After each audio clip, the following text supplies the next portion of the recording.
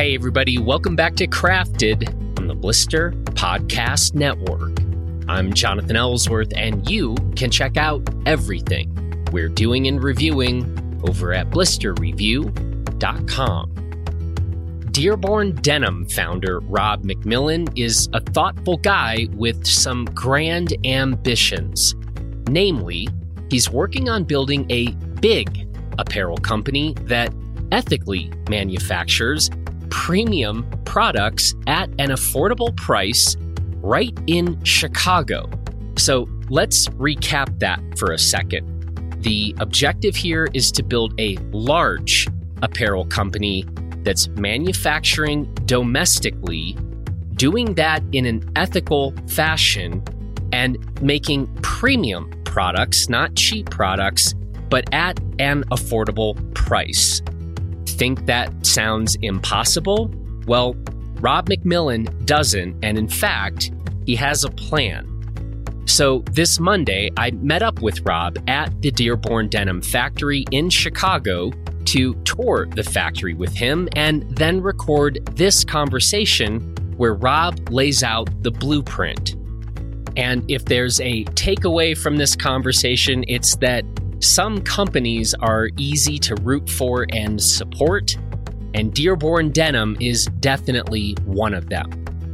This episode of Crafted is presented by our Blister Craft Collective, which is a collection of some of our favorite craft companies and some of the very best companies across a range of craft categories that support the independent work that we do here at Blister. You can learn more about the Blister Craft Collective on our website, and we'll include a link to the Craft Collective in the show notes of this episode. Check out these companies because I am confident that some of these companies are going to become some of your favorite companies too. And now, let's talk about ethical manufacturing right here in the United States with Dearborn Denim founder Rob McMillan. Here we go.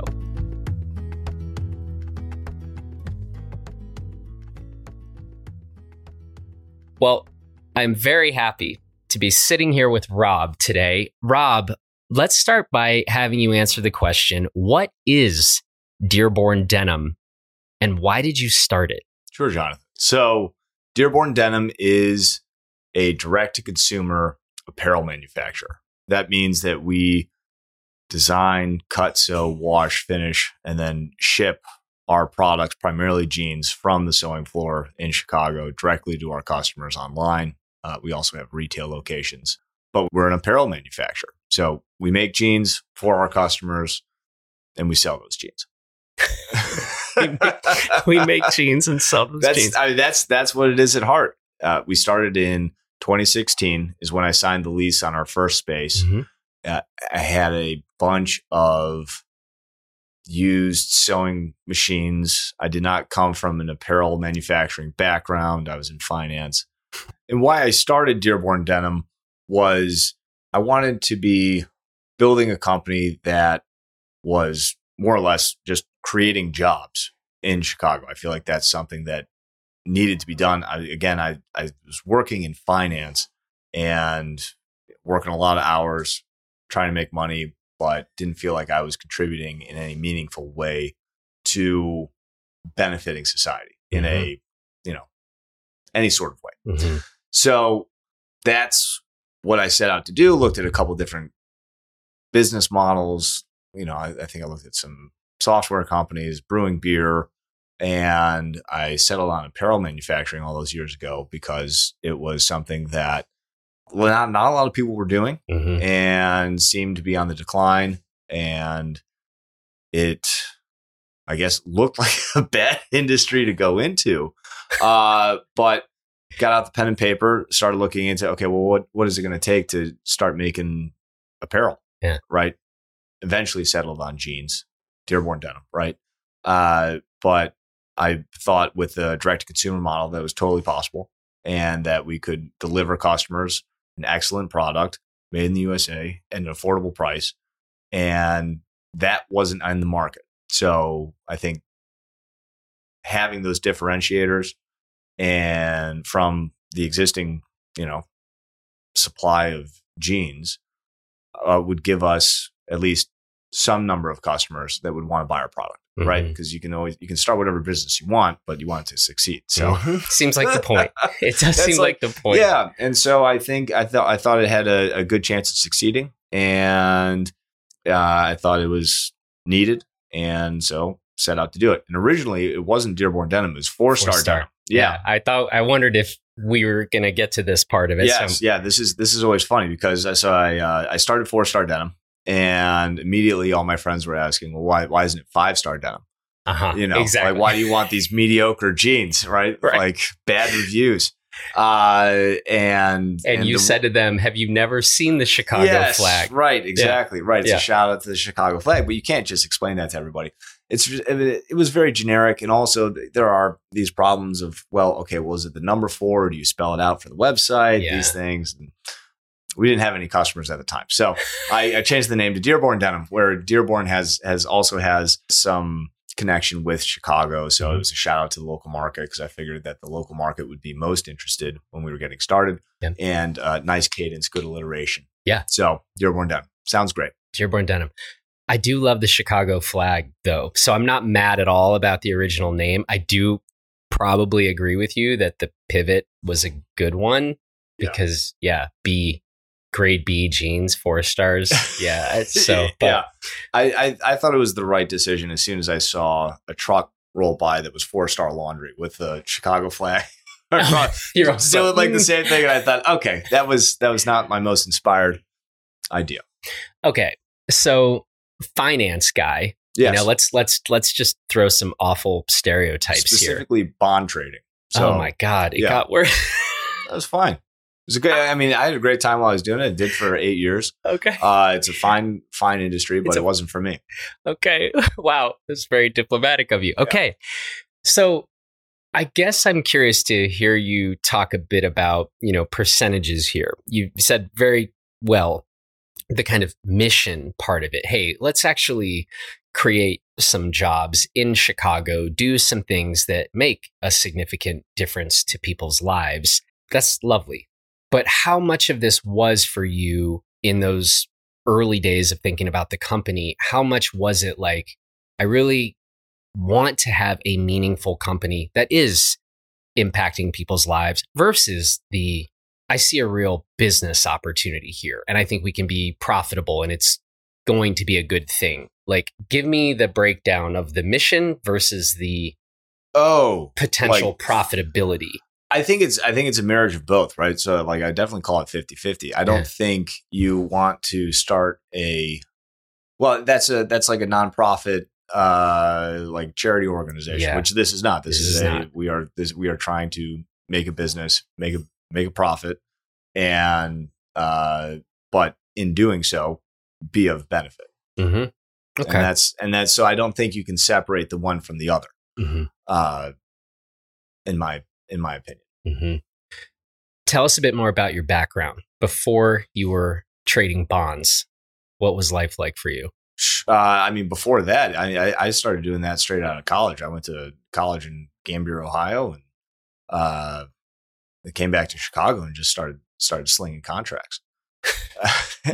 So there, I was interested in philosophy, like yourself, and I was thinking about for a while. I was thinking about going into academia.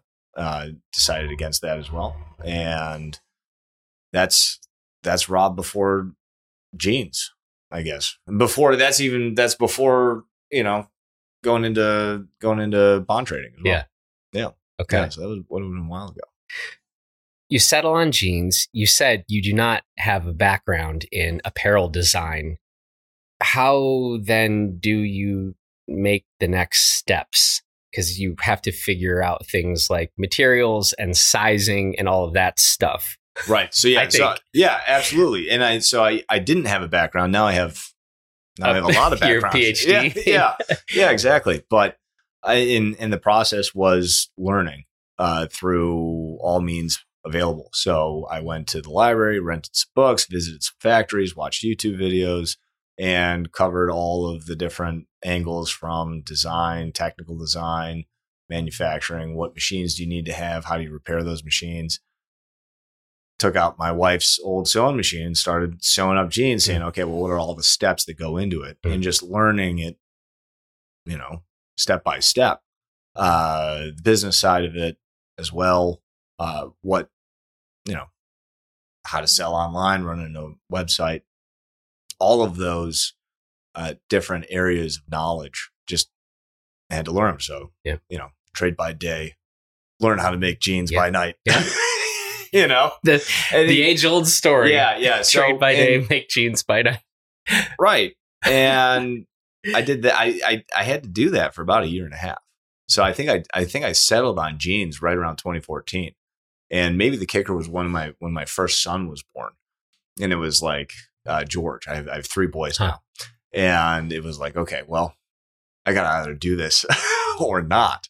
Right. And so that's so I took about a year and a half to learn how to do everything. And I definitely started without knowing how to do everything, and made some good hires getting started. I had a great seamstress when we first started and went from there. Actually, no, my first hire was still my worst hire. First is still your worst. Wait, let's talk about that. First hire was the worst hire. The gal didn't show up on time ever, left early, couldn't actually do the things that were the parts that I needed to fill in my own knowledge gaps, I would say. And that lasted about 2 weeks. And then I had a great hire. And then you just been 5-star hires. No. But couple 4-star hires in there? Yeah, exactly. Right. And then but just progressively building from there. From just starting in an empty warehouse and then setting everything up and trying to just make one jean. Our first jean took 9 hours to make.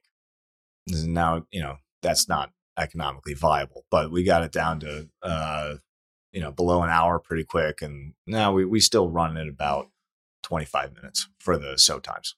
Gotcha. And I think we should really, at the end of the day, we are aiming to try and get it to an internationally, standard time of, it's about 15 minutes.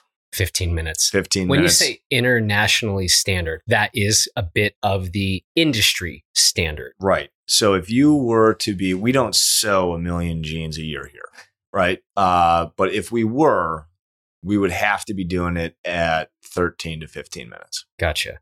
Okay. And with that kind of volume, that is what you're supposed to be able to put together a pair of jeans at for a production facility. But we do a lot of different styles, and we do a lot of, and we're still a small business. So I think where we are right now is pretty good, but we are always trying to improve on our production times, but quality first. Mm-hmm. So why Chicago? There are other hubs in the US. We're going to talk about domestic manufacturing, and not just domestic, but specifically domestic United States of America manufacturing. And, there are a couple hubs, I would say, that some people probably would identify if you think of manufacturing, apparel manufacturing, clothes manufacturing in the United States. Did you ever give any thought of like, I want to create jobs, I want to manufacture in the US, but I'm open to some other cities in the country? I think there are other cities that have similar opportunities, but I think Chicago is probably top 3 best situated for apparel manufacturing. And here are the reasons that I came to in an unbiased way, being from Chicago, right? So this is just absolutely without bias, scientifically proven, why Chicago is the best, or is, I think, one of the best places to do apparel manufacturing. So the first problem that you run into with apparel manufacturing is depth of labor pool.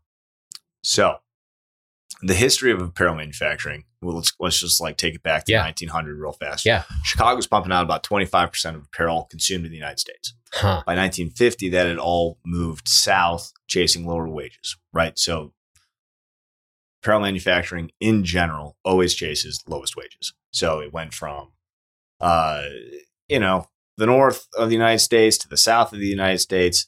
NAFTA gets signed, blows everything apart in the 90s, goes to Mexico.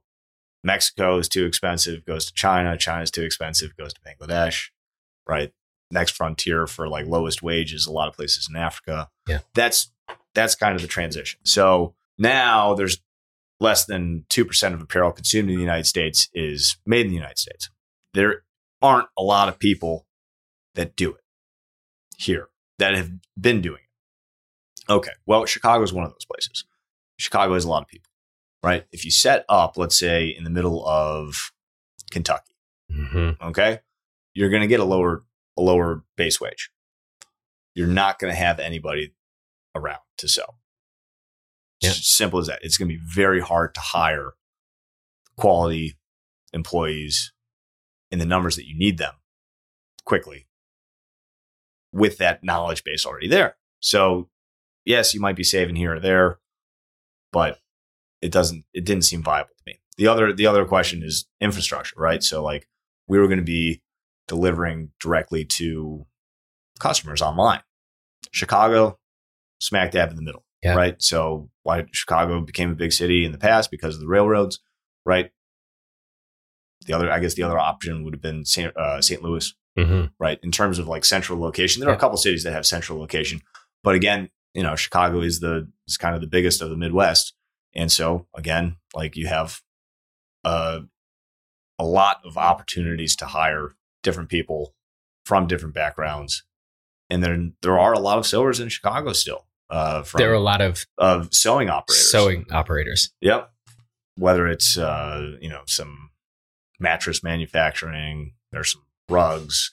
There's also some other cut and sew for apparel. So there are quite a few people that are knowledgeable in the Chicagoland area. So the central location, depth of labor pool, and growth for hiring that's why I said, okay, Chicago seems like a pretty good place. So you weren't really tempted. Like this wasn't part of the mission where it's like, well, I guess we will do this good deed by manufacturing here in Chicago, even though there's 10 other places in the United States where it would make way more sense to be doing this. You did not see it that way. No.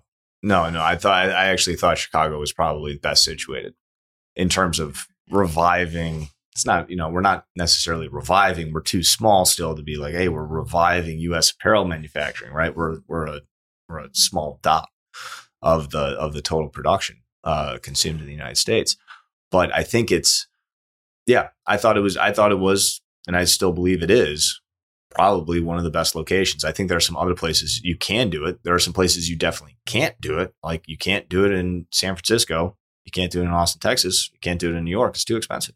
And then I don't think a rural model is viable. I just don't think it's viable. What do you think are some of the most common misconceptions about the apparel manufacturing industry in the U.S.? Misconceptions. I think there are a lot of them. So the first misconception I think there is that it is impossible to do, right? Yeah. So it's like, you can't do it in the United States. It's too expensive.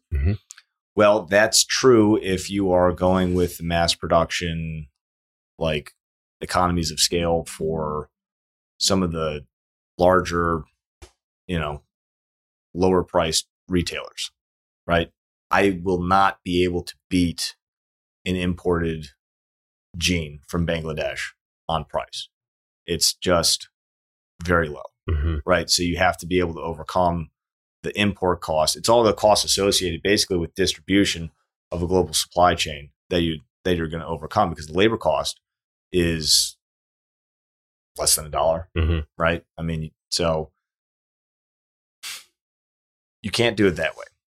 But there are products where, right, the labor cost of the cut and sew is not the only factor going in, And so there is basically a price threshold where it is possible, and it is possible to compete with other retailers, right? So we're not the cheapest jean out there. We sell a premium stretch denim jean. The fabric's expensive.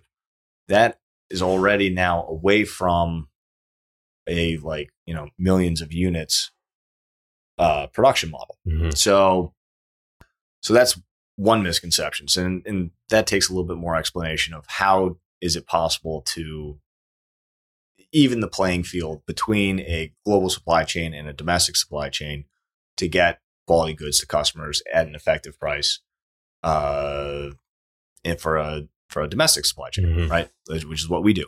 So that's the first one, is it's impossible to manufacture in the USA. I think that's wrong.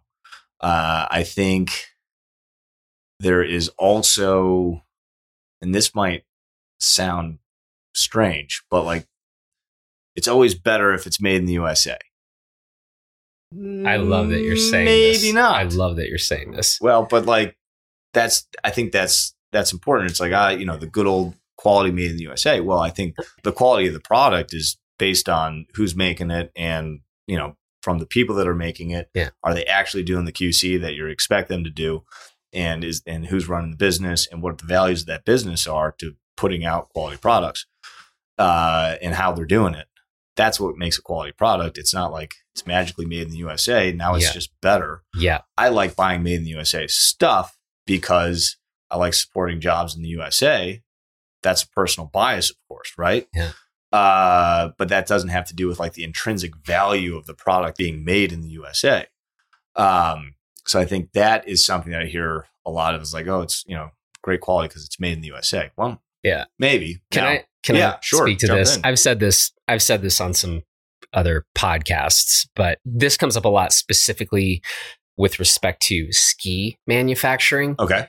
Where we'll see a comment come on and be like, I don't like that company. They make their skis in fill in the blank of the country. Right. Mm-hmm. And I'm like, man, there sure feels like there's some potential racism happening in xenophobia. Xenophobia. Like yeah. And one of the things I say in a different element is, you see the, kind of the shop local thing. Mm-hmm. And I'm like, So one, I'm anti-xenophobia. Seems to be good to not be xenophobic. Mm-hmm. But on the other hand, the whole like, hey man, shop local. And I'm a little bit like, well, how about I shop great local? Like, I don't want you to get like, I'm going to be mediocre now and then just fall back on shop local. Like, how about you be great at what you do? Right. And I feel like you are saying a bit of that in that statement. Yeah. Like, let's keep a high bar, folks. And then like shopping great local. Absolutely. Let's be all for that. Support the companies that are local, and, it is a way to help a community, but like, let's keep a high bar and not sort of guilt people into. So anyway, those are my takes on these.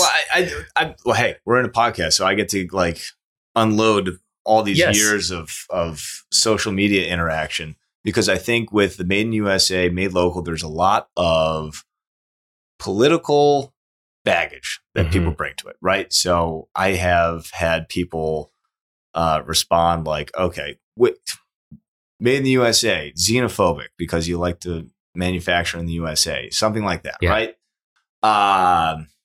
Which is not right in that sense. But then you also have, and I'll get to that in a second, I guess, and then you have this other side of like shop local, right?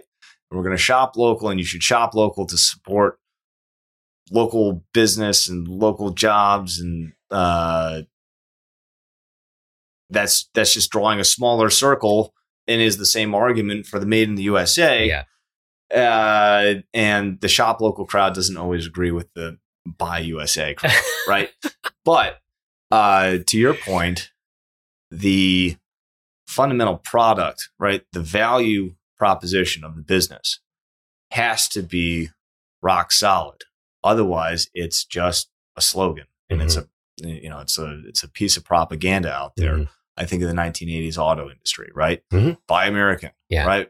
Keep the jobs going. Well, they're making crappier cars Yeah. than Toyota. Toyota makes a bunch of great cars. All of a sudden, Toyota booms in the market, right? And the U.S. auto industry had to reshape itself to be competitive again. Mm-hmm. So you cannot fall back on Buy USA, right? I mean, we put out a lot of made in the USA stuff because I think it's important. Yeah. But at the end of the day, you have to be putting out a great product at a great price for the product, and so that's always been the primary focus for us. And same thing with the, buy in Chicago for the people that live in Chicago, right? It's like, all right, I get to buy local. That's great. Yeah. Cool.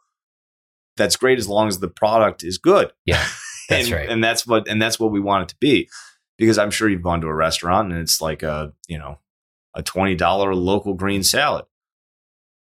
And it's okay. Mm-hmm. Yeah. It's just like, it's not a great, it's just not a great value. I'm never going to order that again because it's okay. Like, I get it. Like I want to shop local, but like you're making it hard here. Mm-hmm. Right. So I've always thought of the buying the USA shop local as kind of let's call it the feather in the cap of the general process as a whole, which is making really great products that hold up well, are comfortable, they fit well, good customer service at a great price that is competing with other jeans in the market, right? We're not asking for $200 a pair. Yeah. We're $75 for our best seller to date is the Tailored Fit Dark Wash, which is the first product that we released. $75. Not bad. It's not bad. I'm actually wearing a pair right now, and I checked my order confirmation number. Date. It was August 21st, 2020. I had just heard about Dearborn Denim. Mm-hmm. I still don't know how I first heard about Dearborn Denim, but I was curious enough, and frankly, I couldn't believe the prices. And we're going to talk about pricing. Well, I'd love to talk about pricing because I was like, wait, made in Chicago at now $75. Right. I think at that time it would have been 60. 65. In 2020, we were at 65. I would have thought we were at 69 at that time. I can literally pull up my email confirmation order. If we were at 65, I mean, that's right in the ballpark for sure. We did have to raise prices a little bit from 2020 to now. But I'm like, that is crazy. And fun fact story, I fly into O'Hare the other day. My checked bag, because I have to bring all this audio equipment with me, my checked bag didn't make the plane. And so I'm meeting some friends that, shout out to Matthew and Jamie, great friends of mine. But when we go to dinner, we're going somewhere nice. This I know. Mm-hmm. I'm in a pair of shorts, and actually this shirt, the jeans I now have on is what I was like, that'll be what I'm wearing tonight. I don't have them. And so I was like, I got to go buy a pair of pants. And I was like, but I have like stuff I really like in my bag. I went with my friend Steve I think we ended up at a Nordstrom that was kind of on the way, and we had places we needed to be. We didn't have a big window, and I could not bring myself to buy something like the jeans that were being sold in Nordstrom. And, he's like, get these. I like these. And the price tag was $215. Yeah. And just looking around at some of the different options. And so I did not buy anything. I showed up it's called Juno. It's a kind of called like the best sushi place in Chicago. Yeah, I know that. I was like, there's a 50% chance they don't let me in the door because I was in shorts and flip-flops. They did let me in. We had a wonderful dinner, but I just was like, I can't really do this. So anyway, I'm really glad I got my stuff. I feel like I'm looking great today, Absolutely. In my stuff. Anyway, sorry for that aside, but that is, we will be talking about price here. But when I first learned of you guys, I did wonder, and maybe this is the part where we just move into price. Like literally the jeans at Nordstrom's were $215. I feel like you could raise your prices. You have mentioned a little bit. Yeah. But I think people understand and people who would be attracted to like, wow, Rob and Dearborn Denim, they're making stuff like we are sitting in a frickin' factory right now. If people are hearing background noise, this is not some hipster showroom. Like, this is a manufacturing plant facility. Yeah. Talk a bit about why, with respect to so many jeans out there on the market, you said you're not the cheapest, but I would suspect that for your customer base, these are not prices where they're like, well, I was going to purchase some Dearborn denim, but I'm going to instead go to, finish the sentence for me, or you take it from here. Yeah, absolutely. Well, the pricing, again, just goes back to what I think we're trying to do, which is create a competitive apparel manufacturer for the domestic supply of jeans, right? So the average price of a pair of jeans sold in the United States, I believe, is like $45. Is that right? It's like 45, maybe it's 49. So, and again, it's like, okay, well, we could lean into support, premium jeans made in the USA, $200, $300. Yeah, could do that. Yeah, I think there are plenty of places already doing that. They make fine product, but I don't think the value is there. I don't think that we want to lean into higher prices for like perceived value of made in the USA. Mm-hmm. I think we want to, or I've always thought we want to build a big apparel manufacturer in Chicago, right? So like that means as aggressive as a price point as we can do. And in fact, we've tried some products with very low price points. They were a little too low. But we'll get back to that a little bit later. Yeah. But the aggressive price points are to access as large a customer base as possible and to provide a great value. I don't think we're the cheapest value or the cheapest jeans on the internet. I know that we're not. Yeah. I do think we're probably the best value. Interesting. I definitely think we're the I cannot think of another product that is close. But there are a bunch of other products you can buy, so it's a competitive space. But yeah, for what we are putting out, we want to be just the product where a customer gets it and they are just happy through and through with that pair of jeans, and we're talking about jeans here, right? Nothing crazy. We're talking about jeans. So we just want to make sure that, it's like, man, I really like these jeans. I'm not really going to go try these other jeans, right? Because I like mine. Yep. Great value. So we have, just a really strong, loyal customer base because of that, I think. And I think that boils down to just that it's a great product at a good price. Mm-hmm. And, made in the USA on top, right? Great. Yeah.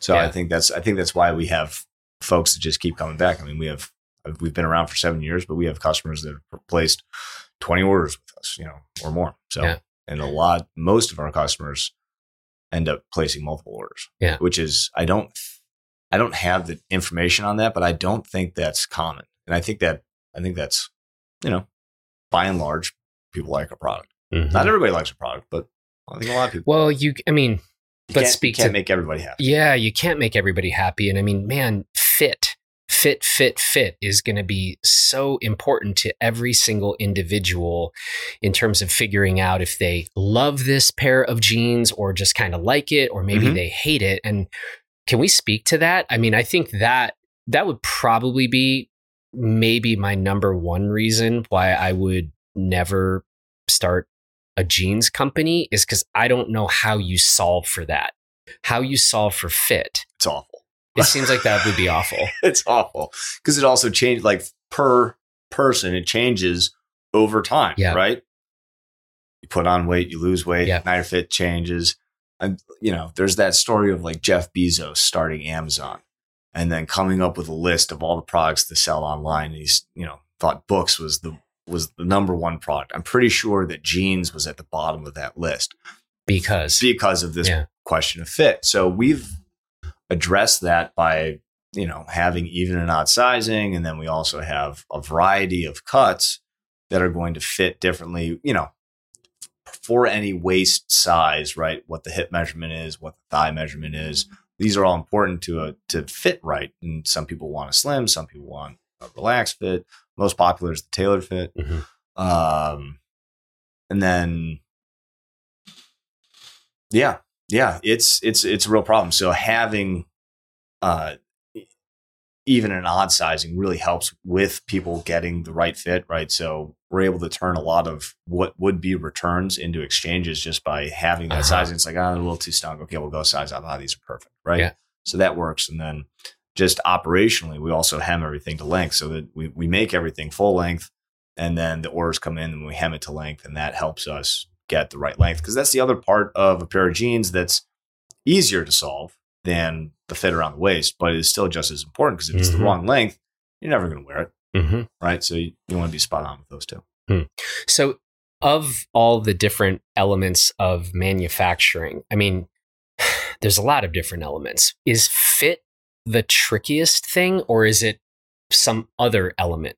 Not anymore. No, fit is not the trickiest thing now. You want to have a good fit, and fit varies from person to person, but we're able to design different styles to cover a variety of fits, and that, people will want to have that will fit a variety of body types. The trickiest part for us right now continues to be, oddly, just advertising and customer acquisition, I would say, because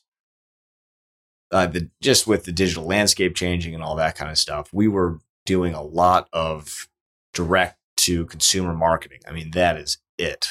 Like we've never done any PR, like paid PR pushes for magazines or anything like that. So, that has been, I would say, the trickiest part for us in terms of growing as a business. Yeah. But getting people the right fit, that's like what we do. So yeah, it's like asking a doctor, what's the trickiest part of doing like a hip replacement or something like that? It's like, well, that's the bread and butter of what they do. It's, it's the business around it that gets tricky. So the hardest thing, the trickiest thing right now is, would we say, I mean, these are kind of two different things, but brand awareness and customer acquisition? Or you're like, I don't care about brand awareness. It's just the first customer. The hardest thing is, let me get you to place that first order. And you're sitting here saying, then I probably got you. Yeah. I think that's, it's those two things go hand in hand. You can't buy something if you're not aware of it. But then it's also, you have to jump over the hurdle of, I want to buy, do I want to buy this thing or not? And you have to convince somebody in basically, let's say 10 seconds, Yep. And what would you say to a listener who might be thinking like, well, look, man, done all right at life. I can afford the $200 jeans, the $250 jeans. So I just buy those, right? I'm willing to sort of, the higher the price point, the better the product type of thing, And I think there's probably a decent amount of people like that out there. Mm-hmm. And because as you're talking, I wanted to tell this anecdote because I'm like, guys, I'm fortunate enough. If I loved some $200 pair of jeans, I can afford to own a pair of them, like congrats to me. Yeah. And I don't. And so I don't want somebody listening to this to be like, okay, that's nice. Like we heard this conversation about a value brand. Like this is what I was going to wear to the Michelin star restaurant last night. Right. You know what I mean? Like, and I guess that sounds pretentious, but it's just a fact. If people haven't yet checked out the website or seen a pair of these in hand, I mean, you kind of, I feel like, ran away from the word premium. And I think you were talking specifically about premium pricing, but I think we can call these a premium product. Yes, okay. You can. Okay. Right. Yeah. So this is a tricky part about the message too, right? Because the pricing does not necessarily match the value of what goes into them, right? So in terms of the fabrics that we use, they're all top of the line, just premium denims. I mean, really great stuff. And they go into that. We would use the exact same fabric if we were to say, hey, here's this new premium line that's $250. Mm-hmm.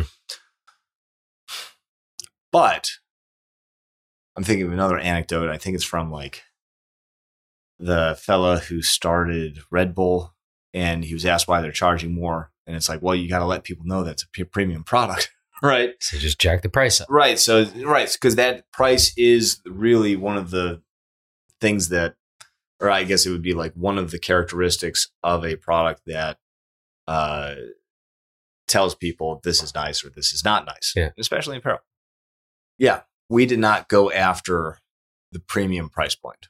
And we did not go after the premium price point because we wanted to be not necessarily inclusive, but accessible again, and a great way to have quality product and afford, or I guess it's combining the premium characteristics of the product with a, modest price point is how you generate value, right? Like I guess I can't give you a good answer as to why we don't charge more other than that. Maybe I should. I was doubling our prices. Here we come. Well, I mean, if not doubling, honestly, I was like, I'm going to walk in and be like, Rob, I have a business idea.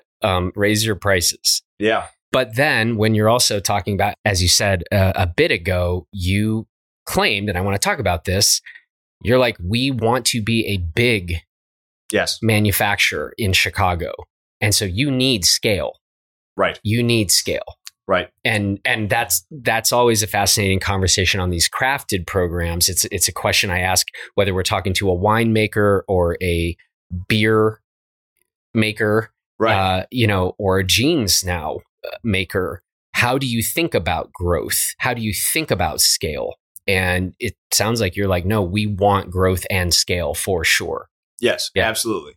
And there are a couple of ways that we are pursuing additional growth and scale. So the first avenue that we are currently pursuing is wholesale, right? So we're trying to track down retailers that want to start carrying Dearborn Denim, right? That's a way to increase our volume. Mm-hmm. Another way to increase our volume is to again, start attacking a lower price point.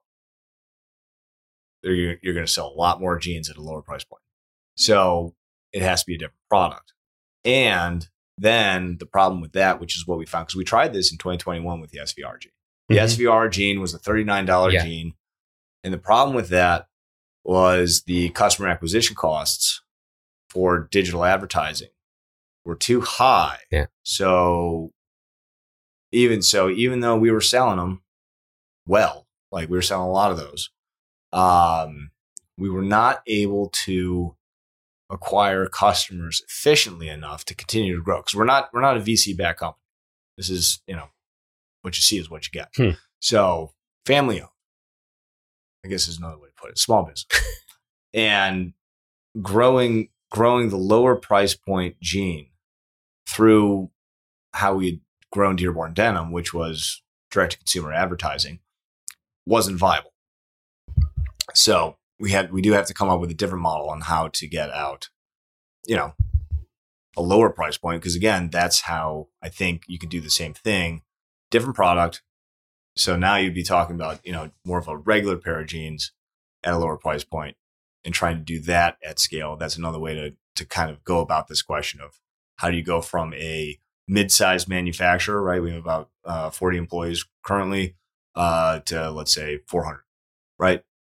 You have to be making a ton of stuff. Mm-hmm. So I think that's one of the ways to get there, but I'm wrong half the time.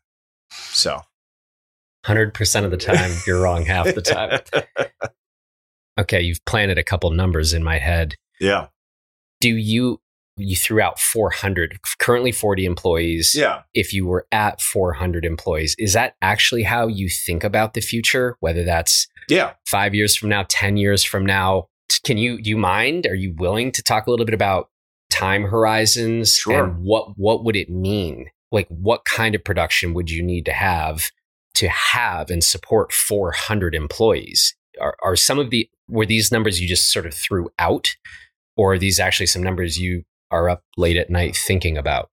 No, up late at night thinking about. But so if we put together let's just say 25 sewing operators, that now sewing operators is not the only thing that goes on here, right? But the sewing floor is kind of determining what your output is. Yeah. Right. 25 sewing operators. is going to put out something like 500 pairs of jeans a day. So per shift, right? So you went to 4 of those on 3 shifts. That's 300, that's 300 sewing operators. And then staff around that probably gets you up to about 400. So that would be, 6,000 a day, something like that. 6,000 pairs of jeans a day. Yeah. So you have to, so if you wanted to support something like that, you'd have to be running about 6,000 pairs of jeans a day.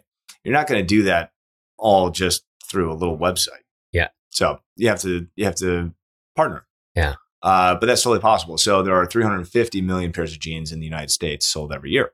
So sorry, let's 350 million pairs of jeans. Yeah. Yeah. It's still very popular. Turns out people still like jeans. Yeah, and I'm probably going to continue. I mean, that's one of the reasons why I settled on jeans as opposed to say like jean or jackets. Mm-hmm. Right. We're about to actually, by the time this comes out, I'm sure our jean jacket will be out. But rather than like winter coats, the base. Yeah, it's like people have been wearing jeans. People are going to continue to wear jeans. Yeah. Maybe they're, that will ebb and flow to some degree. But the jean is going to be around 20 years from now. So if you're going to build a manufacturing facility, make something that's going to be around, because it's going to take some time to set it up and get it up and running. Yeah. So that's why we settled on that on jeans. But you figure 250 production days a year. You're scratching the surface of the jean market, the domestic jean market. Huh. Right. Okay. So it would be pretty cool to do that. Yeah. I would love to do that. I'm trying to work towards that end. Yeah. If I let you get off this conversation, you would go back to doing that? I'm trying to. Yeah, absolutely. But it's tricky because it's a question of, well, do you partner with retailers, right? Or do you partner or do you accept whatever level of customer acquisition you can do online? For the sake of growth. Right. Yeah. Right. Exactly. And, these are all tricky questions. So, but we're trying, we're actually right now, we're pushing in all directions. We hit a speed bump in 2020. So the whole COVID thing, we had 4 stores, we had to close 3. Mm-hmm. Lockdowns were not good for us. Yeah. And that really had us pivot quite a bit. And so that really gave us some speed bumps in 2020, 2021, 2022. We finally moved into our new factory. Mm-hmm. But we'll be pushing on the gas pretty hard to try and keep growing and spread the word about Dearborn Denim. Yeah. Going forward. Do you think you'll look to reopen some of those retail stores? I do. Yeah. I do. But I think that's at least a year or 2 years out. Yeah. Before we start working on expanding the retail footprint. I made some mistakes with opening a couple stores because we had our first store was in Hyde Park. Yeah. And that was a great store. Yeah. And then we opened our second store soon after in Andersonville. And that turned out to be a really good store. And then I tried opening 2 more, one in Lincoln Park and one in Printers Row. And those did not work out very well. Because the idea behind them was that we were going to open up a local jeans store that you could just pop on down and buy your jeans. That was a bad idea. That was a bad idea because people usually go to soft good, let's say Nexus, right? Places where there are a couple of shops around and they go shopping around, and that's how you find out about a company and you go buy stuff, you pop in, right? Kind of like a mall, right? Malls, other, shopping streets, that kind of thing. So standalone jean stores were not driving enough traffic. And I won't know because, the whole experiment was thrown off because of COVID, but I have a feeling that they wouldn't have lasted very long, even if that hadn't happened. Because they weren't in hubs. Yeah. They were just kind of like one off, like next to your, ice cream store. Mm-hmm. Ice cream and jeans. Everybody's like, man, let's go buy some ice cream and jeans. Yeah. Today. The old adage of like location is very important for brick and mortar. Yeah. And I ignored that. So I don't want to keep you too much longer. I mean, I do, because this is really interesting. But one of the things I like to do on these crafted podcasts is find a particular area to pull the curtain back a little bit for some of our listeners. And I think we've done that in a pretty significant way when it comes to, the trick of domestic manufacturing. I think that's been fantastic. Let's talk a little bit more about materials and fabrics. Like, I would hazard that for the typical listener of this podcast, jeans purchaser, we don't know that much about, if you walk into a store and you see all these different types of jeans. Okay, this one is a 10.5 weight. This one is a 12 weight.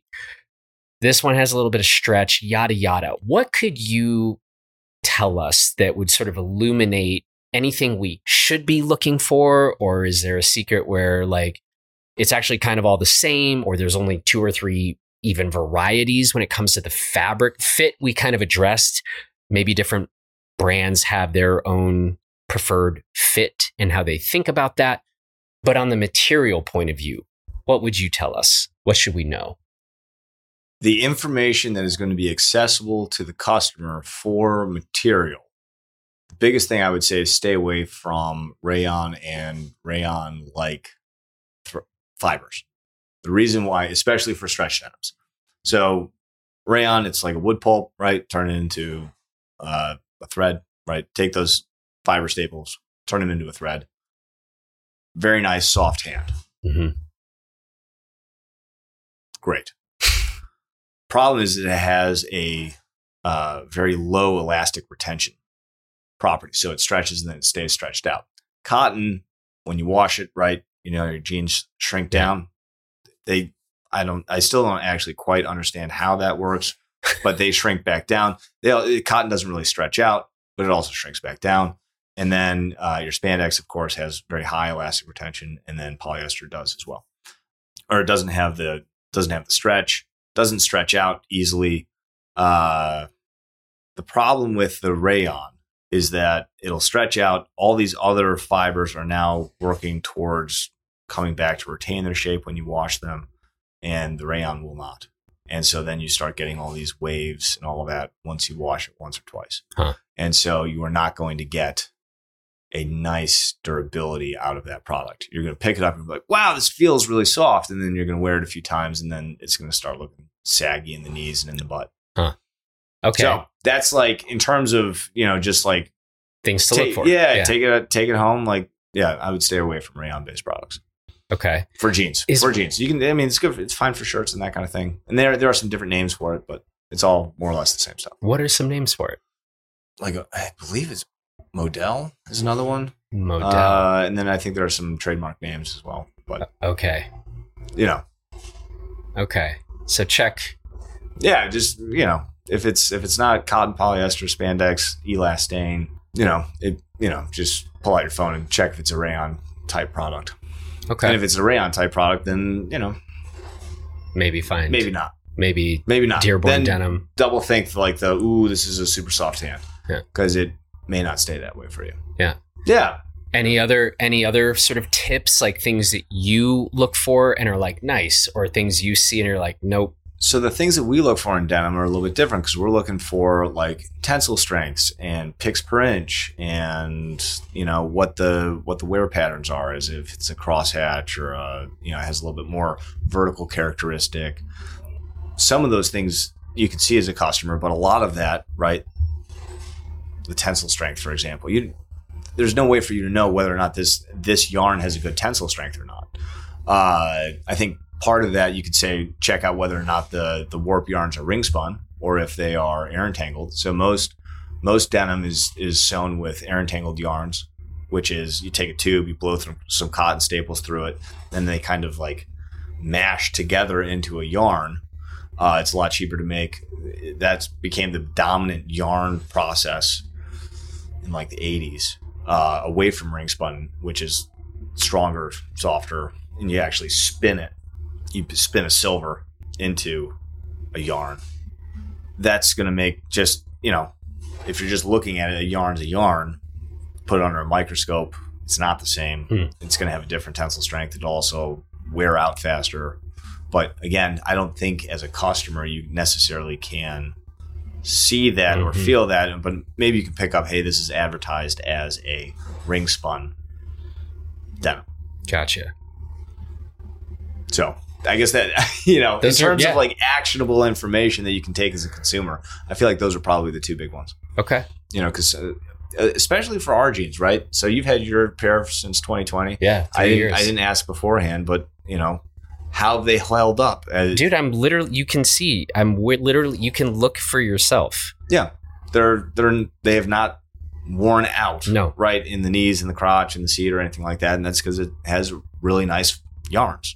It has nice yarns, well put together. It's a nice fabric. It's a premium fabric. It's a premium fabric. So at an affordable price. Right, exactly. But and that's because of the more technical specs of the fabric. It's not, but it's not something that, you can, if you walk into a department store, you can say, okay, well, this one's the nice one because XYZ. Yep. What's next? Where are you going next with Dearborn Denim? What are you working on? You have a jacket. We have a jacket coming out. Yeah, so we have a jacket coming out. We're going to continue with our product releases. We are looking to just continue to grow the brand Dearborn Denim. Yeah. But as a business, we are also expanding into contract work for other brands as well, right? So in this idea of we want to build a big apparel manufacturer, one of the ways to do that is to also start doing contract work. We're very good at making jeans, so now we're very good at making jeans for other brands as well.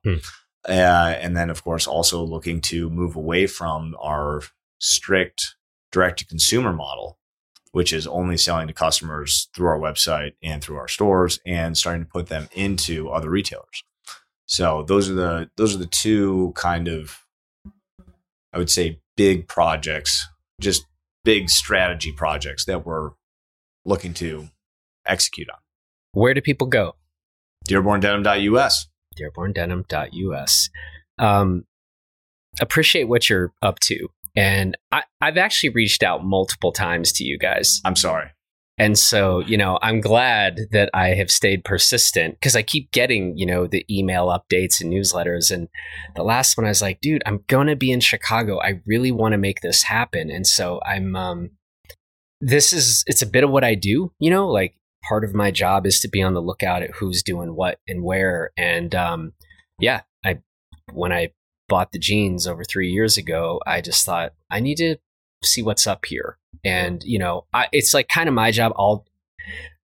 I'll be the guinea pig, And I was like, no, I actually really like these. And so it's really cool for me, one, to come back to a place that I'm from and get to see what you've got going here and how you're thinking about all of this, and both in terms of that original mission and in terms of, what you're thinking about for the future. It's pretty cool, man. Well, thanks for coming out, and I'm glad that you were persistent. No, I mean, I'll let you off the hook. You're a busy guy. You gotta create a big apparel manufacturing company right here in Chicago. So you can't be answering every request to meet up. Maybe I should be answering more. Maybe it'll help. I do hope that our folks will check out Dearborn.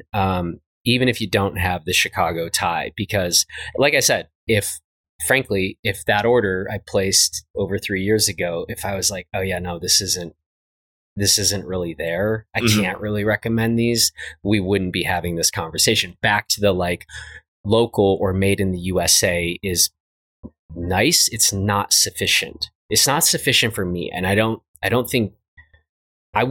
frankly encourage people to think that way. We already had that conversation. Yeah. But when it is being made domestically, or let alone in your own community or close by, and it's really well done and there's intentionality behind it, as you've done a nice job articulating today, I think that really moves the needle for people. And I look forward to seeing Dearborn Denim keep growing.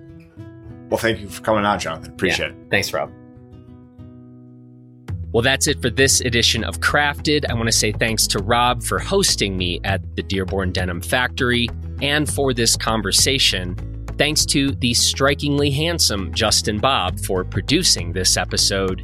And thanks to you for listening.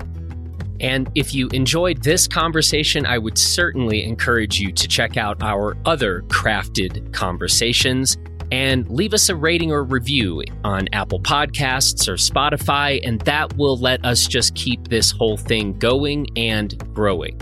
So thanks in advance for doing that, and we will talk to you again real soon.